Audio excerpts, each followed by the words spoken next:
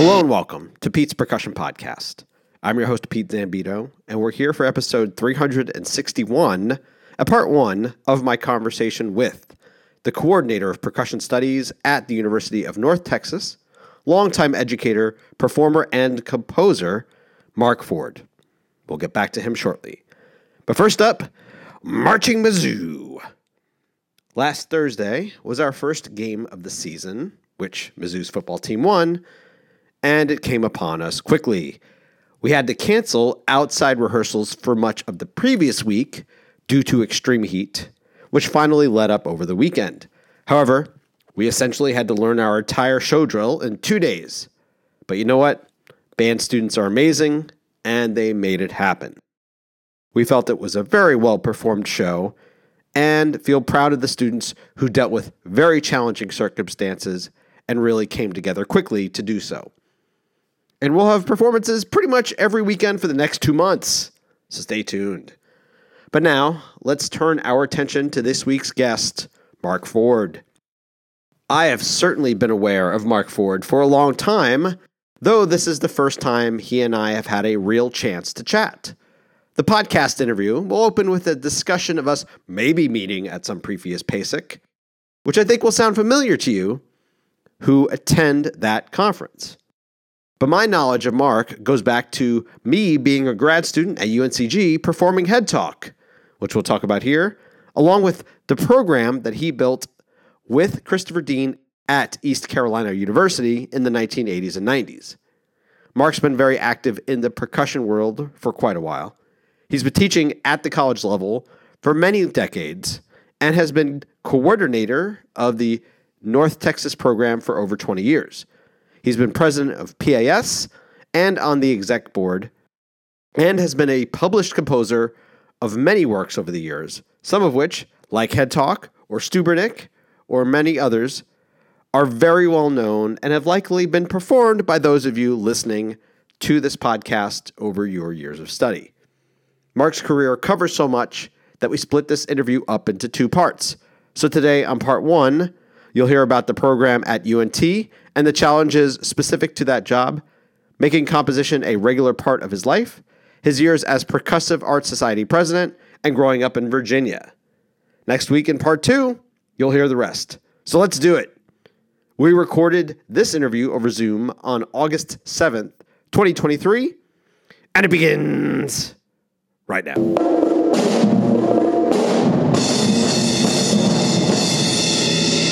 You and I think, met very brief. I mean, it was one of those like PASIC meetups where it's like, I think we talked to each other for about 25 seconds. I think that's as much time as I've talked to you, which, yeah, anyway. Well, that's the classic PASIC shuffle, the yes. 25 to 45 second. Hey, man, what's up? Okay, yeah, cool. Yeah. Great. And then there's the, like you do start doing the, wait, I have to find this person. That's all good. I think I remember that because I was reading, your bio a little bit and just trying to look at your other podcasts. And I started to remember that we had met briefly, but I didn't recall why. I couldn't remember exactly where, but it was in the expo hall. That's as much as I got. Well, what's important means nothing. What's important is now. So this is great. Yeah, very good. Yeah, I gotcha. Mark, give me a summation of your current percussion responsibilities as they are right now. My percussion responsibilities, working at a school like University of North Texas, I'm going into my 25th year as the coordinator of percussion there. And it's multifaceted, Pete. It's really, would love to tell you that each year is kind of like the last year and not, but it just is never that way. I'm surrounded by a fantastic team of wonderful teachers and dear friends and creative people. Wow, super creative people. So, we have a tendency to try to run with the moment and see where the energy is going to be. And also outside of the percussion area at North Texas, there's people like in the jazz divisions or the wind studies divisions that will host a huge event that affects us. For example, last spring, we had guest artist that came in with the Wind Symphony, Evelyn Glennie, and she was on campus for 10 days. So obviously that changed how we might work and during that time period. So my responsibilities really is to create an environment for my team, my colleagues, to be able to be themselves, to be the artistic individuals that they are, to be the wonderful teachers that they are, and hopefully not to have things that are mundane that get in the way of doing their job. As a coordinator, I have a 25% administrative load, but I don't know how it really works in terms of percentages, but that's what they say. So long story short is that I'm teaching lessons. I'm teaching steel band still. I'm not teaching the percussion ensemble for the first time in my career, mainly because Dave Hall just joined the faculty, and that was his forte. And I had done it for 42 years. I'm like, okay, why don't you go and do it? And it doesn't mean I won't ever instruct a percussion ensemble again. Just I haven't done it in the last 2 or 3 semesters. Getting the job at UNT and where you were before then, and how this opportunity kind of presented itself to you to come to UNT. Bob Shatroma, who was the percussion coordinator before me, he decided to retire in the spring of 1999. Now, I had been a student of his at North Texas. I did my master's there. But that's not why I got the job. I don't think that was, I'm sure that played into it a little bit, but that's not the reason why. I feel the reason that brought me to that school were my things that I was doing creatively with my students and also with my own music. I used to think, Pete, that I would work super hard and do the very best thing that I could do. And then someone would come along and pat me on the back and say, hey, now here's your job. And that never happened that way. And so I think, to answer your question, again, it's multifaceted, because I was a composer. I was writing music that was getting played pretty regularly. I was also heavily involved with Percussive Arts Society. So I was networking at that time and meeting so many fantastic people. And, and also the North Texas community, the North Texas family is vast. It's just, hundreds and hundreds and hundreds of percussionists over the years. And so you get to know these people, especially the ones that are involved making music or teaching or in manufacturing or whatever. You get to know them really well. So I think when this job opened up, I think they were looking like, who's positioned well to be able to bring this program to build on the foundation. I obviously was one of the ones they wanted to interview, and I was thankful for that very much. And it's been a roller coaster ride. All I can tell you is that it's been it's an unusual job just because of the scope of the school, how large the school is. Really, I would love to tell you I loved every minute. I don't think I've loved every minute, but I've loved most of the minutes, I'm thankful for that. For anybody listening and they're looking to audition for something, or they want to move to a new position, you have to look inward and decide on, what would be attractive about my candidacy for any job. Your availability to be involved in many different projects helps you to be more versatile. And, and good. And I'm sorry. And Mark, you're referring to what is a committee? You're thinking like on the committee side, what would make them say, this is a person we want to hire, right? Exactly. That's what I'm thinking about. Yeah. And so they're looking for diversity. They're looking for versatility. I think they're looking for people that can be team players. They don't want to be upset easily or emotional easily, or, you can roll with the punches and find the solution in a positive, progressive way. And that's the key to working with people. As you know, it doesn't matter if you're going to walk in and play a Broadway musical, or if you're going to play in the local orchestra or whatever. Nobody wants to work with a jerk. They want to be with somebody that's going to make them sound good, I think. And so, that's part of the beauty of playing music too. I think that's natural for us, for those of us like yourself that are successful in the field, and we're trying to make our lives more enjoyable and better for it. the situation at North Texas is different because of the size. And I'm talking about the percussions. I mean, also the school, but also the percussion is just massive. And so when you first take over the position, what's something that immediately like nearly overwhelmed you? We'll put it that way. There's so many things, Pete. I mean, this podcast is not going to be that long. I can't tell you. I mean, because I had taught at that point, let's see, 16, 17 years. And I felt with success, my students were doing well. They were finding jobs and work and teaching positions and playing positions, whatever. And I felt like good things were happening. But then I walked through the door of North Texas and everything changed, because when you walk into a studio with 140 percussionists and 17 teachers, it's not about how we're going to teach the rudiments here. We have to talk about, really what's the full scope that we want our students to have after 4 years, and what we give them, we feel is really different. I mean, they get a different kind of experience at North Texas than they would at most state schools or even private schools, probably. Why? Because of the diversity and the size. A lot of people talk about North Texas as its size being a problem, but we see the size as a huge asset, because we can run from one project to the next and with different groups of students and be successful with it. So what overwhelmed me?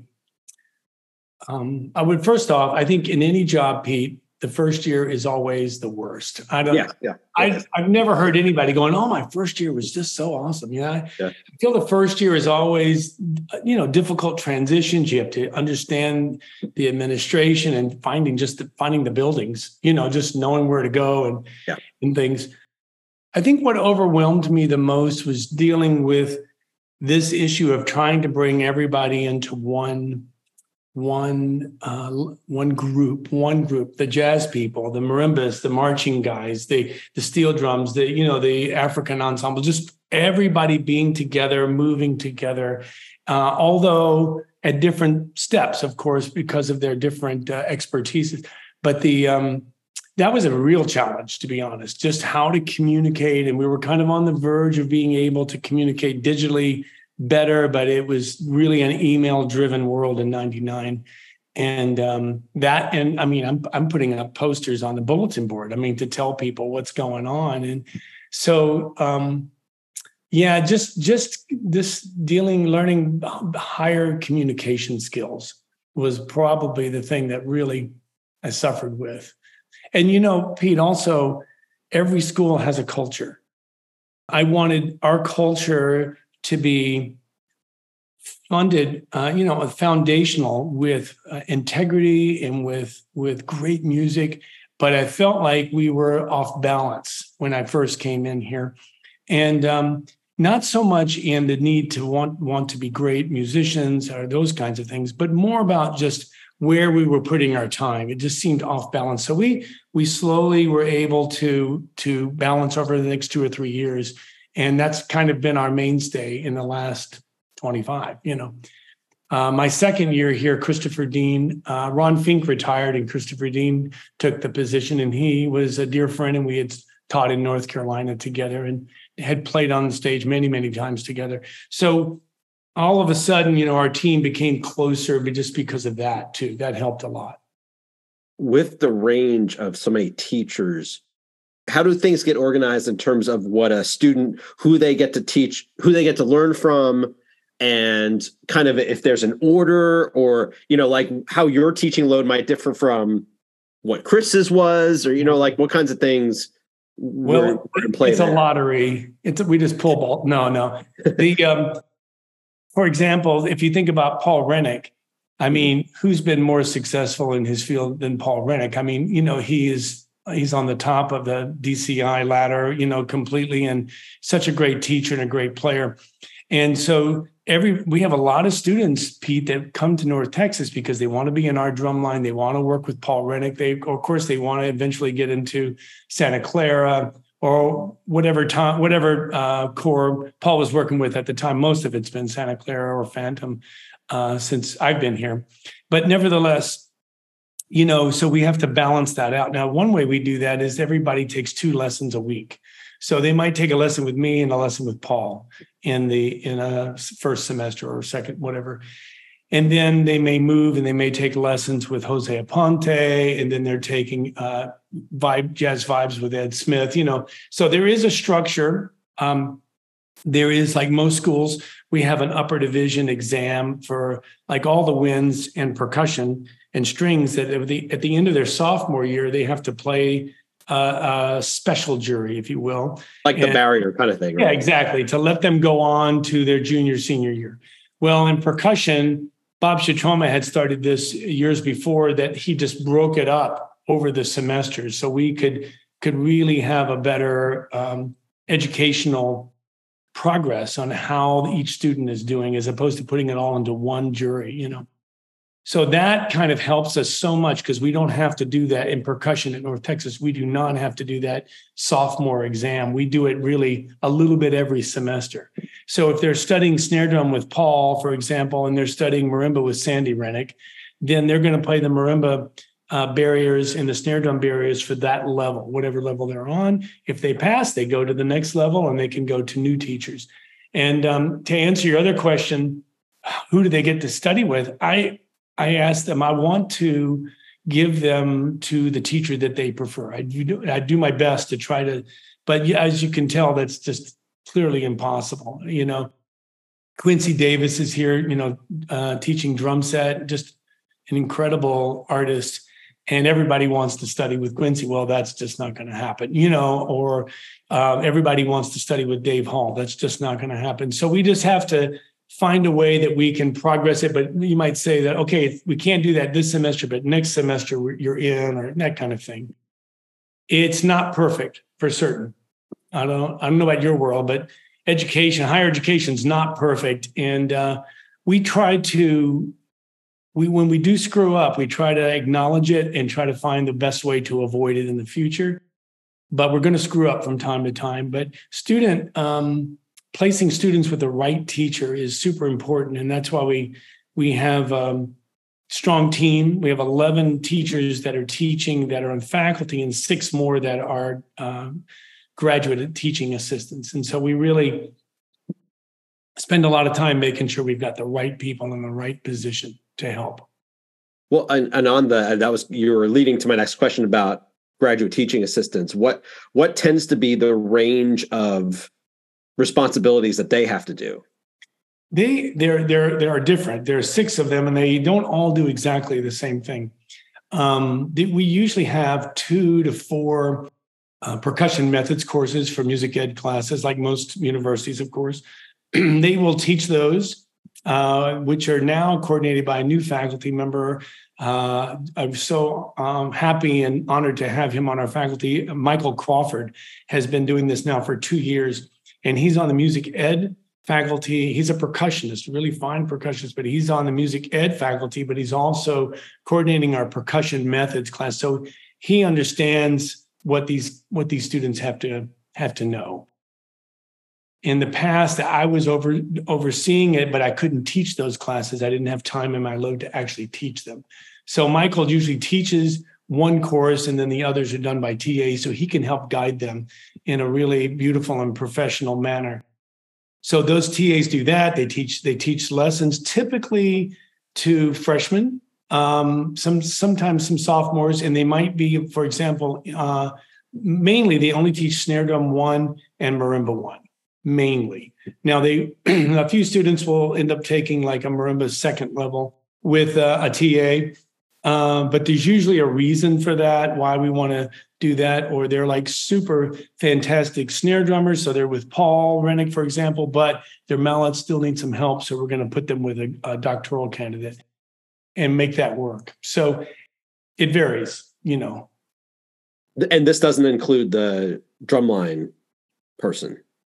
Well, or is there a drumline GTA or no? There is a drumline GTA. This year it's Bryce Turner. He's a new DMA candidate for us.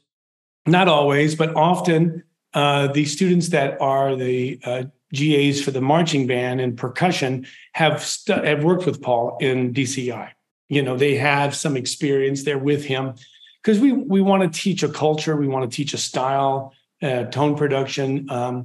We tend to talk about marching percussion in the same way we would talk about concert percussion. We try not to have two different kinds of techniques. Paul is very strong with this, as well as Sandy, and Lauren Teal's been working with our pit in our camps. She has done it before. She's taught during the semester, but typically it's just in the camps right now. And so we just have a better and better funnel of information going to these students that's consistent from year to year. So one year students don't hear this thing and then they hear some other approach, and another year we're trying to always. That doesn't mean we may not. We're going to progress, of course. We may have new ideas and want to implement them, but we're trying to make it smooth and fluid for the students so they know what to anticipate. Now, how do the large ensemble needs fit in? Well, there's a lot of large ensembles here, and I'm telling you, the artistry of these large ensembles with Eugene Corporon doing the Wind Symphony and Andy Traxel doing the concert, the Wind Orchestra. It's a new name. We used to call it Symphonic Band, but now it's Wind Orchestra. And the orchestra is in the lab. The jazz here is world class, as you probably know. So we have all these incredible people to work with. And you know what? They want to choose the best player for their ensemble. What a surprise. I mean, that's just natural. So we tend to go through next week. We'll start this process here for this year. We'll go through round one, which will take 2 days to do round one of all the wind studies and orchestra auditions. And then the students will be placed into 2 groups, and then they'll go to round 2. Group A would be for the top 2 groups. And then the group B would be for the lower, I shouldn't say lower bands. They're still great bands, but they're just typically younger, less experienced. And the directors are in those auditions at round 2. Round 1 is just percussion faculty. And it's our job to, put them in the right group. Now, jazz will do the similar kind of thing where the jazz faculty will listen to the drummers, and then at the end, the directors of the bands are going to say, the Alan Baylock, the director for the 1 o'clock lab band, is going to have a say on who's drumming in his group. I mean, obviously, he's not going to. He'll take our advice, but he's going to want to make the choice, in which he should. Yeah. Yeah, gotcha. On the flip side, then how do end of the semester juries happen with so many majors? What's that like? It's basically 2 weeks of the year that you can't do anything but jury. We will, because every student takes 2 lessons, and we're running. It's not quite as big as it used to be, which is a good thing. It's averaging around 130-ish in the falls, and in the spring will be 120, 115. And that's normal. I think most schools are slightly smaller in the spring. But when you're dealing with 130 students all taking 2 juries apiece, so you easily to see that we're looking at about 260 juries in 1 week. And it is, Pete, we will start at 8:30 in the morning and go till 7 o'clock at night. And we're doing it typically for 5 days. And so it's just like go, go, go, go, go. Now, my first couple of years here, I really wanted to know every student. I just needed to understand. So I scheduled myself for every jury. And I made the critical era my first year. It was like, okay, we'll do all the snare drums on this day. Okay, so and then we'll do all the timpani on these days. What a mistake. Oh, man. When you're in your 6th hour of snare drum juries, you're like, okay, it's a lot of snare drum. Let's take a break.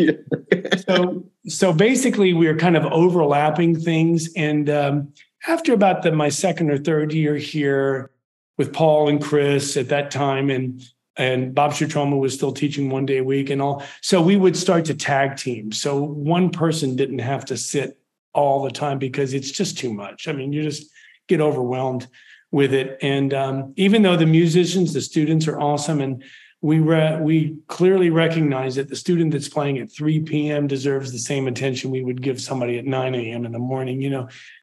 The students who are playing that jury, that teacher is in charge of that session. if you can imagine. Now, there's usually 2 other, sometimes 3 other people that are listening to those juries, but that teacher, whoever those students are studying with, that they're the ones in charge at that time, to make sure that everything gets covered.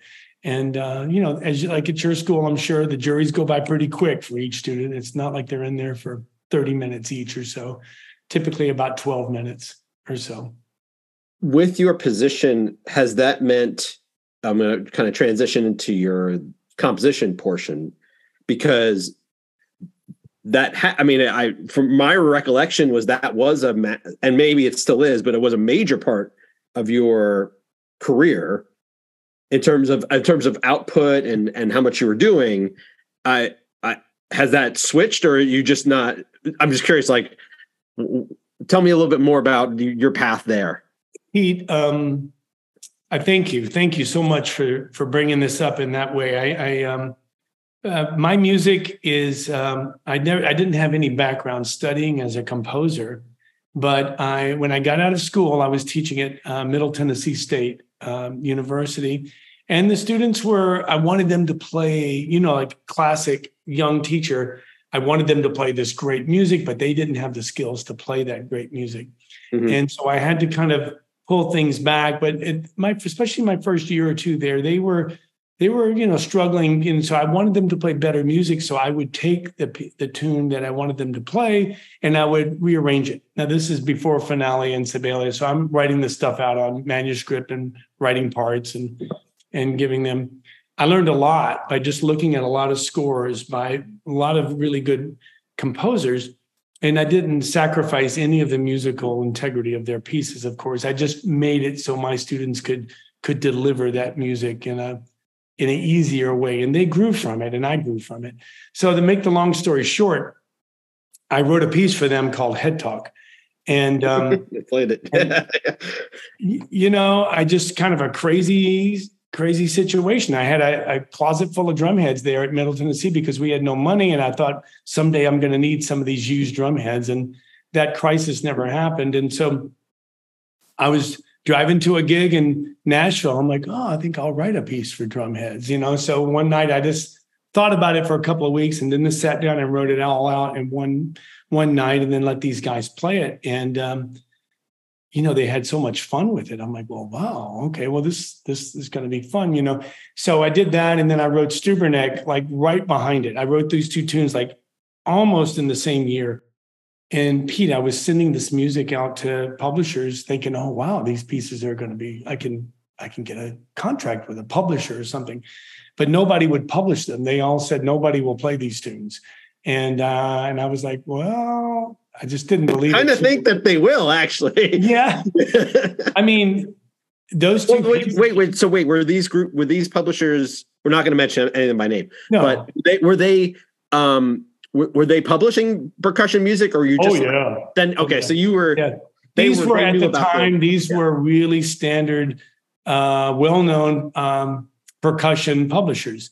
And I was a nobody, I just new teacher. And but I was sending them out, and I sent them VHS tapes so they could see the piece, Mm-hmm. And so they were very kind, but they were like, I'm sorry, but no one's going to want to beat on the side of their marimba or sit on the floor because they won't know what to do because you're not there to show them. But I had done the instructions, I thought, pretty clearly. So long story short, Pete, is I'm not knowing this is not your question.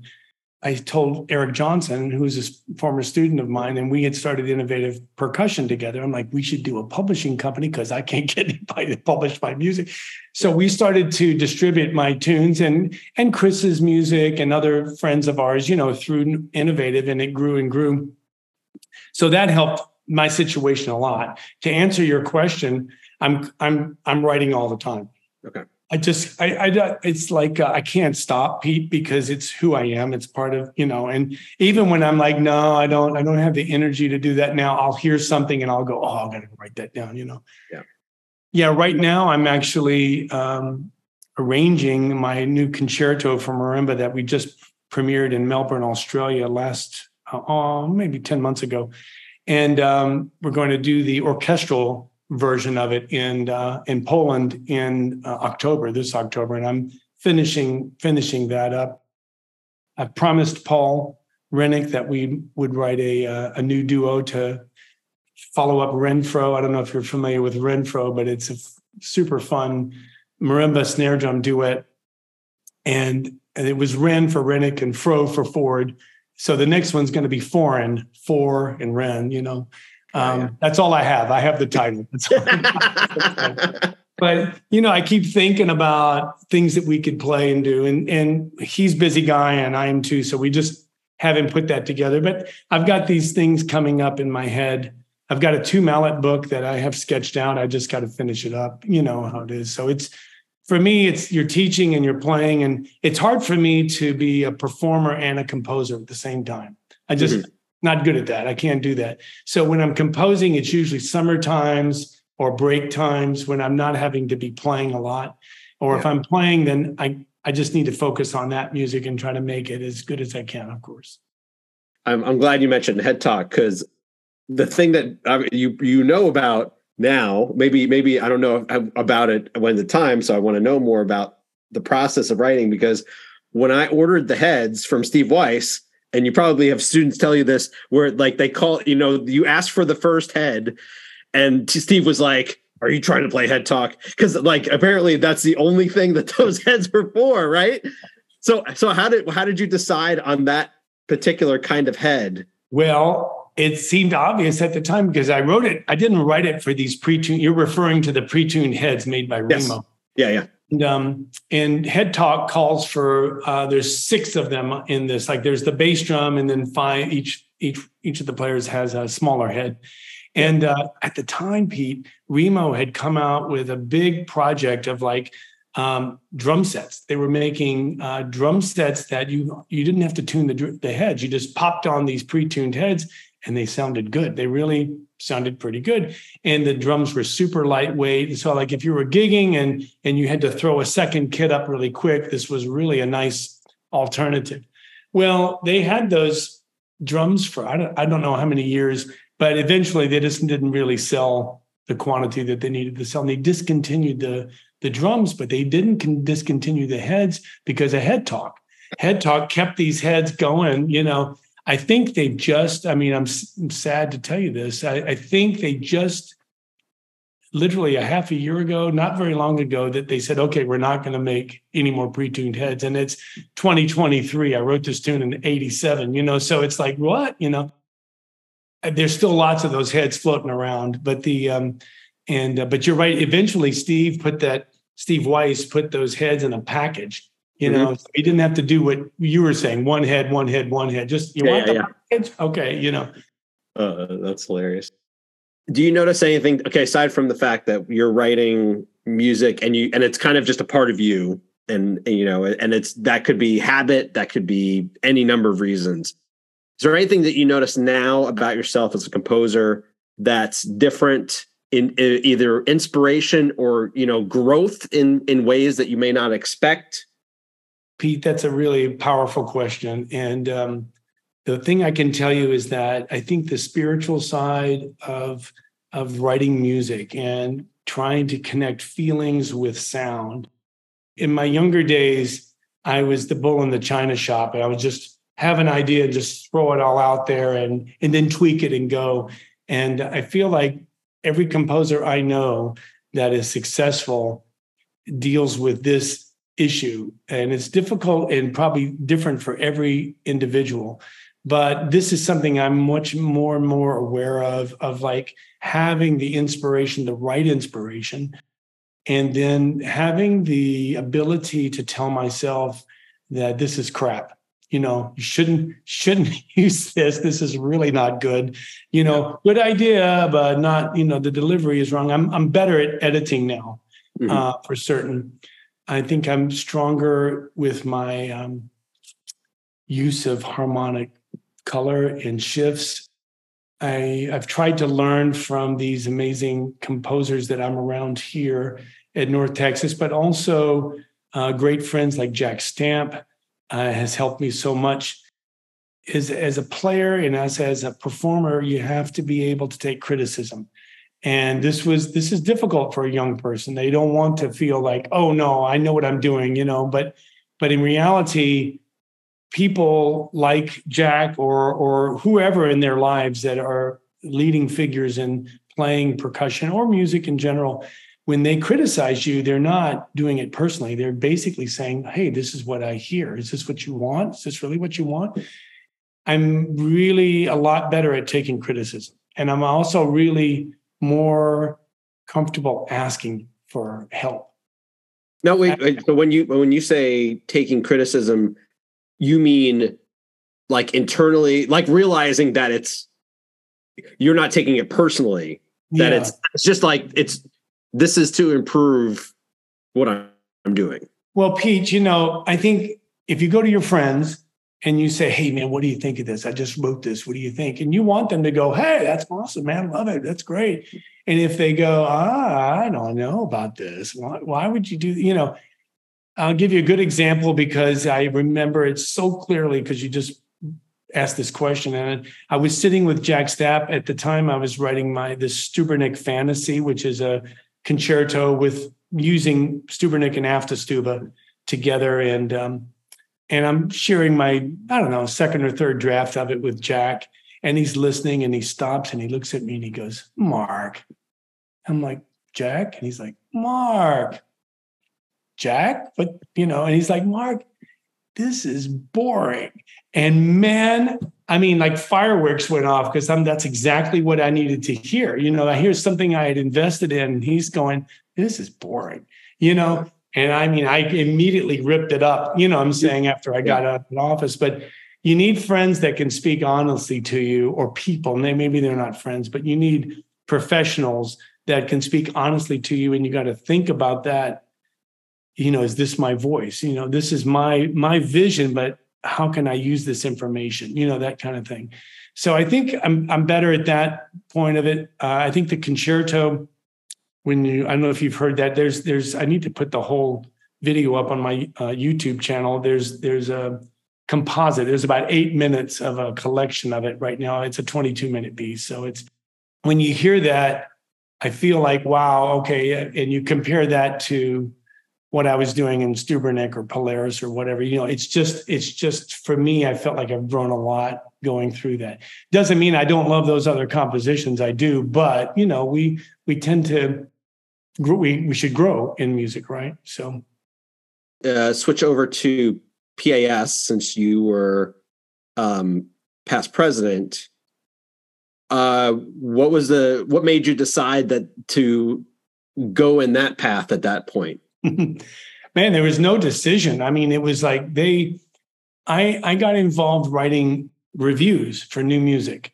At the time, Jim Lambert was the editor at Cameron University, just such a dear friend and great teacher. Anyway, and he said, Mark, would you like to do some reviews? I'm like, absolutely. And what a great gift. Because as a new teacher, I was like in my first or second year teaching, the PAS would send me some music that I got to keep. I just had to write the review. And in writing the reviews, I started to make connections with those composers and people. A lot of them were involved with PAS already. So I started to do that. I got involved with the education committee and some other committees. They asked me, would you like to be on the ballot for the executive committee? And I was just like, what? Okay. So, it really wasn't a decision to make. I never even thought about not doing it because I love that organization. I love the people in that organization and the things that it offers our students. Because the reason you and I and many others are involved in that organization is, do we get personal benefit? Yes. But really what we get the most of is that we're able to create better opportunities for our students than we had. And that's the key, to build, to create, keep building in that manner. And that was really the driving goal for me and me still as a teacher, and so it really wasn't any question of like, oh, maybe I will do that. No, I was going to go do it. Whatever they wanted me to do, I wanted to help. And it was so fulfilling. And I worked with so many incredible people And it wasn't always easy, Pete. Don't just because it was fantastic doesn't mean it was always happy. I mean, there was arguments, there was differences of opinion that in a professional world, you just have to work it out and come up with a solution that makes sense. I was serving as president of PAS at the time when we had to make the hard decision to leave Lawton, Oklahoma and go to another host city, And so... And what years were these that you were... Okay. Yeah, I think I should know this. 2002 to 2004. Mm-hmm. Yeah. So around 2003, I was putting together with Michael Kenyon, who was the executive director at the time, Rich Hawley, and all these, Jim Campbell, all these dear friends that were on the committee at the same time. We created a fund to be able to start exploring other cities. And of course, that continued into Rich Hawley's term as president. Yeah, he talked about that was also it was a challenging situation. Well, you make decisions that are affecting real people, and they're not just people you don't know; they're people you know really well, and it's not easy. There's got to be a good reason why you would do something like that. And we felt like we had the right reason. We needed to grow beyond that. And we had grown so much in Lawton, but then we were starting to become limited mainly because of geography. That was really the only real issue. Moving to Indy or a city like that, and clearly Indianapolis has been a big plus for us to help the organization be more stable, not just financially, but also to be more diverse in their offerings. So it's been a good thing. Yeah, but that's a good example. There's another one. I'll tell you this one because people don't probably remember this, but I got a call one day, and it was in the summer. It must have been in the summer of 2003 or something, but ESPN had put out an ad in USA Today, which was at that time like everywhere. This was like a national newspaper. Right. And they said, do something constructive for your kids this summer. Don't give them drum lessons, give them golf lessons. And it was an advertisement for golf. So I got Michael Kenyon on the phone, and he goes, this is silly. We're not going to just let this go. And I'm like, no, man, this should be our moment to stand up and go, what are you talking about? Come on, So I wrote ESPN and challenged them on this, and that we were offended and we needed an apology. And we contacted all the major news organizations, and NPR ended up interviewing me and a representative from ESPN. And basically they called it the jocks versus the drummers, but really it was just a bad marketing scheme, and they apologized. And but what happened with this, Pete, is that because it went on NPR, because it was the beginning of people being able to post on a web page ideas and comments, it just kind of blew up at the moment. PS had never been in a high visibility mode like that. While the actual conflict was silly, I agree. I mean, it was really kind of silly. The result was that we had growth from that, mainly because we stood up for who we are, our integrity of our art. And so anyway, and that was some crazy few weeks, I can tell you that. Pretty nutty time. But really turned out to be really well. Yeah. As president, are there, you're probably not allowed to divulge any of this information. Are there golden drumsticks? Is there a robe? Is there like a special rudiment that's created just for the presidents to play? I still have these confidential documents at my home. I just want you to know that no, I'm a bad joke. You could probably edit that one out. Yeah. I think every PAS president would tell you the same thing, although we all deal with it with our own personality and our own background, is that I've known all these presidents, we all walk the same walk. We have the same challenge to bring everybody together. And this helped me so much with my experience at North Texas, how to do that and then how to do it on a global level with PAS. And at that time, we instigated a thing called the PAS Advantage. And because we were assuming that every teacher of percussion in the United States was a member of PAS, which was completely untrue. If you look at the numbers, it's staggering, at that time. And so we wrote, I had PAS, we wrote a letter, sent a flyer, we developed a flyer. We sent it to every percussion teacher, every teacher that was listed through NASM. And I think we got it. The main list was NASM, a NASM list. But anyway, we had all this information, and lo and behold, membership went up. Okay. So, people just need to be reminded of what the right thing to do is, sometimes. And I think for us that there's no golden, I don't know. The best things about it, Pete, are the people, to be honest with you. I mean, that is life-changing. And now there's brothers and sisters that I see only once a year, once every 2 years sometimes. But I see them and we're immediately back where we were, I'm saying, friendship-wise, because of those connections and those years of service. And anybody that feels like they have it in their heart to do that kind of work, I can tell you it's fulfilling with any organization that you feel a connection with. But if you're a percussionist, then it's got to be PAS, I think, All right, well, let's back up, Mark. You said you grew up in Virginia. And did you, just outside of Richmond, and did you have any family members in the arts? I do. I grew up in Richmond, Virginia, right outside of Richmond, Virginia. Went to a fantastic high school, Hermitage High School, and the director was Clyde Hughes. Just amazing person and great band director and teacher. And my sister, who was 5 years older than me, Spence, her name is Spence, she was a dancer, and she's not like any dancer. She is like a fantastic dancer. And she ended up dancing on Broadway, doing musical theater over 20 years. And just what a career. And then taught dance at Penn State. And she moved back to New York and was teaching there again. And now she's retired. Having my sister in my life as being 5 years younger and going to the dance studios and at that time, Pete, this in Richmond, she was in the Richmond Ballet. They did productions with a live orchestra. They did it with the Richmond Symphony. So I wasn't just listening to recordings. I could go and sit in the pit and watch the musicians, and they asked me as a young age, I'm probably around 6 or 7. They were like, hey, we need a boy to walk on stage. In the beginning, it was just miming things. They needed a boy to be there. As you might guess, it's mostly female and with some guys.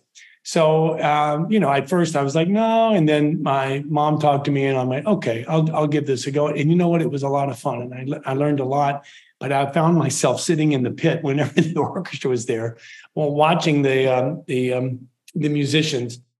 And just those experiences and going to theater and seeing my sister's shows, of course, just really have a big impact. And I think we forget about that nowadays with parents and, these videos that are so present in our children's lives, is that really being in the theater and seeing something live is not the same as watching a video. You've got to get up and be there somehow. And sometimes those things are expensive. I get it. But sometimes they're not. It's just more of the effort. And if you want to hear great music, yes, recordings are a huge asset, but really being there live is just no substitution for that experience, for that feeling, to feel the audience join the performer on stage. It's just impressive. As you know, that's why you're in this business, and the people around you, in this case, for me, my sister, my mother, when I told her, I said, I want to play drums. She's like, well, if you're going to play drums, you have to take lessons. I'm like, what are lessons? I'll take lessons. And she called the guy from the symphony. And I was studying with the timpanist for the Richmond Symphony as a 5th grader, learning snare drum, and wow, I had a really great start, all I can tell you. And so you got to find your path, and you're not going to find it. You can get inspiration probably from the videos that we watch on YouTube or whatever, but it's never going to be the same. You can't network on YouTube like you can in person, I don't think. You can do that, of course, on social media, but wow, you just really need to to get out there and be there with people, with musicians, with actors, with dancers, to feel it. Well, also, I mean, you didn't have another option at that point. No, there's no way it's like that. Or, I love the things that my students come and show me, Pete. I mean, you probably deal with this too. Like they'll come in and like, I'm interested in this piece. I'm like, well, where'd you find that? Oh, it's on YouTube. And they send me the link and I'm like, well, this is fantastic. Right on, let's go. To share the music now is so easy as compared to in the days of when I was in college. Man, we had to wait for percussive notes to come out so we could read the reviews to see what might be good that we can then order, and we might waste $40 because we get a piece of music and we don't like it at all. Can't really hear it, so this is really for the arts, such a huge progress, amazing availability to share music that way. Sure. I don't want to take anything away from that. I just want to also make sure for any young person listening to this that they also have to get up and go out and sit in the audience or the theater to see things live. Super important. Yeah, for sure. When you're growing up, is there a big marching component? There were marching bands everywhere. My high school in Virginia, there wasn't like a corps style marching. That was kind of right in the beginning of the stage. We were playing drums that looked like what contemporary corps style bands are playing now, but they were bigger. They were slightly bigger. Of course, they had the mylar heads. There was still a huge emphasis on rudiments and things in marching band for football games, pageants, pageantry, and also for competitions was a big deal. So we were doing that, but it wasn't like my students now who are playing in Santa Clara or the Troopers or something, and just the chops, that were required. Just we had never seen anything like that before. And drum corps wasn't big in Virginia. It doesn't seem to be really big there right now, but I'm sure students now come from all over. It used to be more regionalized. The people that would play in Phantom, for example, would come from Illinois area, that kind of thing. Now people come from all over the place. They don't come just from Southern California to be in Santa Clara. They're coming from all over the country. So the question is, did it inspire me? Yes, because I loved being on the field. I loved to perform in any way. Ended up being a drum major both in my senior year at high school and also in college at East Carolina. They had a killer band with a great director named Tom Goolsby, who's just really also changed my life. But feeling that energy and motion of marching. Now, once I was in college, I became more aware of Spirit of Atlanta, for example, and some of my friends were playing in Spirit because they lived in the Atlanta area. And so I started to see drum corps for the first time in college, but I never marched in a drum corps, but I've known teachers that say, oh no, if you march in a drum corps, then you can't be in the studio. But thank goodness that seems to have changed, that because I wouldn't say that it's 100%, but the students that march drum corps, they're not just technique, they have discipline, they have patience, they have a goal that they know that if I spend this time working here, I'm going to get to this point at some stage. So I love working with those guys, and of course at North Texas we have the drum line, and that we utilized numerous occasions for different performances. And in fact, we have one really big one coming up, Pete, in October of this year, 2023.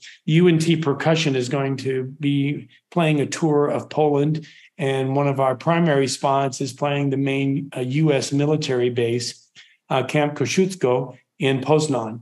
And I was there this summer to check things out and see where we would be and how would it work. And I asked them, I said, so what other universities or schools from the States have come over to play for the troops? He's like, nobody. Just hasn't happened since the war in the Ukraine, especially. So we feel like it's an honor and a privilege to go do that. And who's going to be the centerpiece of this is this marching percussion that we do so well here. So we're not going to only do that, but we're going to mix it up. We're going to play some jazz, of course, some classical music, and then have the marching involved as well, too. So pretty exciting. Yeah, sounds like it. When you were growing up, aside from all the percussion things, were you doing any sports or student government or church related or mathletes or anything else that was kind of like fulfilling your time? I never did sports. I played Little League baseball, but they would put me in when we were up 20 or down 20. You know, I was really not one of the best guys on the team. But you know what? I did it for several years. I really enjoyed it. You know, I wasn't very good at it. In high school, it was difficult at that time at my school to do athletics and to do band. Now, I did do track and field, and enjoyed that, you know, being a runner and that kind of business. Things that took up my mind. I played drum set and a rock band. We rehearsed as much as we could and go. I mean, if anybody would give us $50, we'd go and play. I mean, $50 for the whole band, you know. Yeah, of course, right. Yeah, I know. And or if they gave us a pizza, either one of those two things would do it. And the you know, I was doing these kinds of things, but I was kind of a normal. I feel like, you know, my childhood was pretty normal. I'd go fishing with my friends sometimes, or we'd play football in the empty lot next door, you know, that kind of thing. We were outside moving and grooving all the time. But for me, I was always involved with some kinds of drumming, you know, just because that's where my heart was, you know. Yeah. Did your band play originals or was it cover band? We did mostly cover band. We did a lot of rock, mostly a lot of rock and roll, but we also played some Tower Power. At one point, it kind of modified into a horn band with keyboard player, and, you know, it was super fun. And, you know, David Garibaldi is the drum set player for Tower Power. And I will never forget the first time I got to meet him. You know, I brought him to North Texas for a clinic, and it was just like, you know, this guy, and he's so amazing, you know. Yeah. The guy I was learning, you know, off the records. We would do that. We would play some jazz quasi kinds of things. But, you know, as a drum set player, you take whatever gigs you can get. So I'd play that. If somebody called me for a country gig, I'd play that. Or if it was for jazz. As the older I got, it became more and more jazz. You know, I'd be more doing a jazz quartet or jazz quintet or something someplace because I enjoyed it.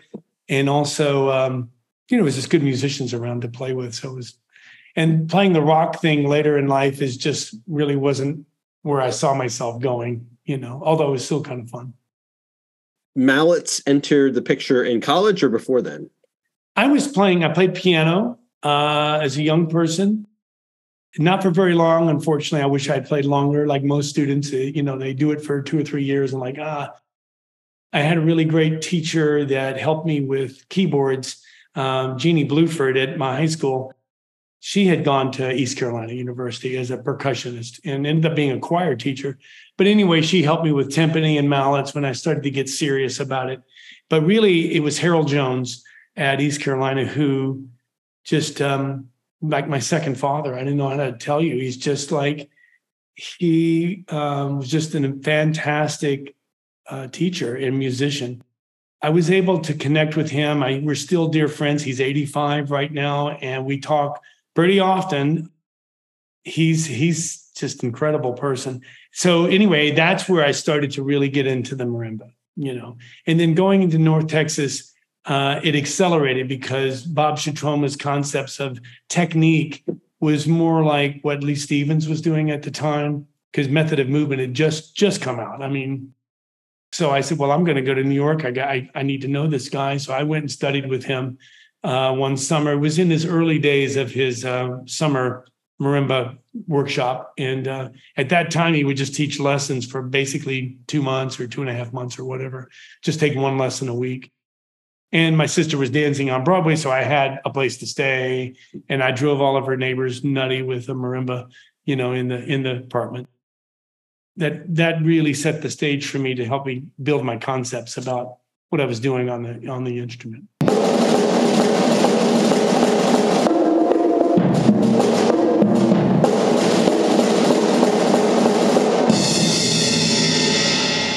And we'll get to part 2 with Mark Ford next week, so stay tuned.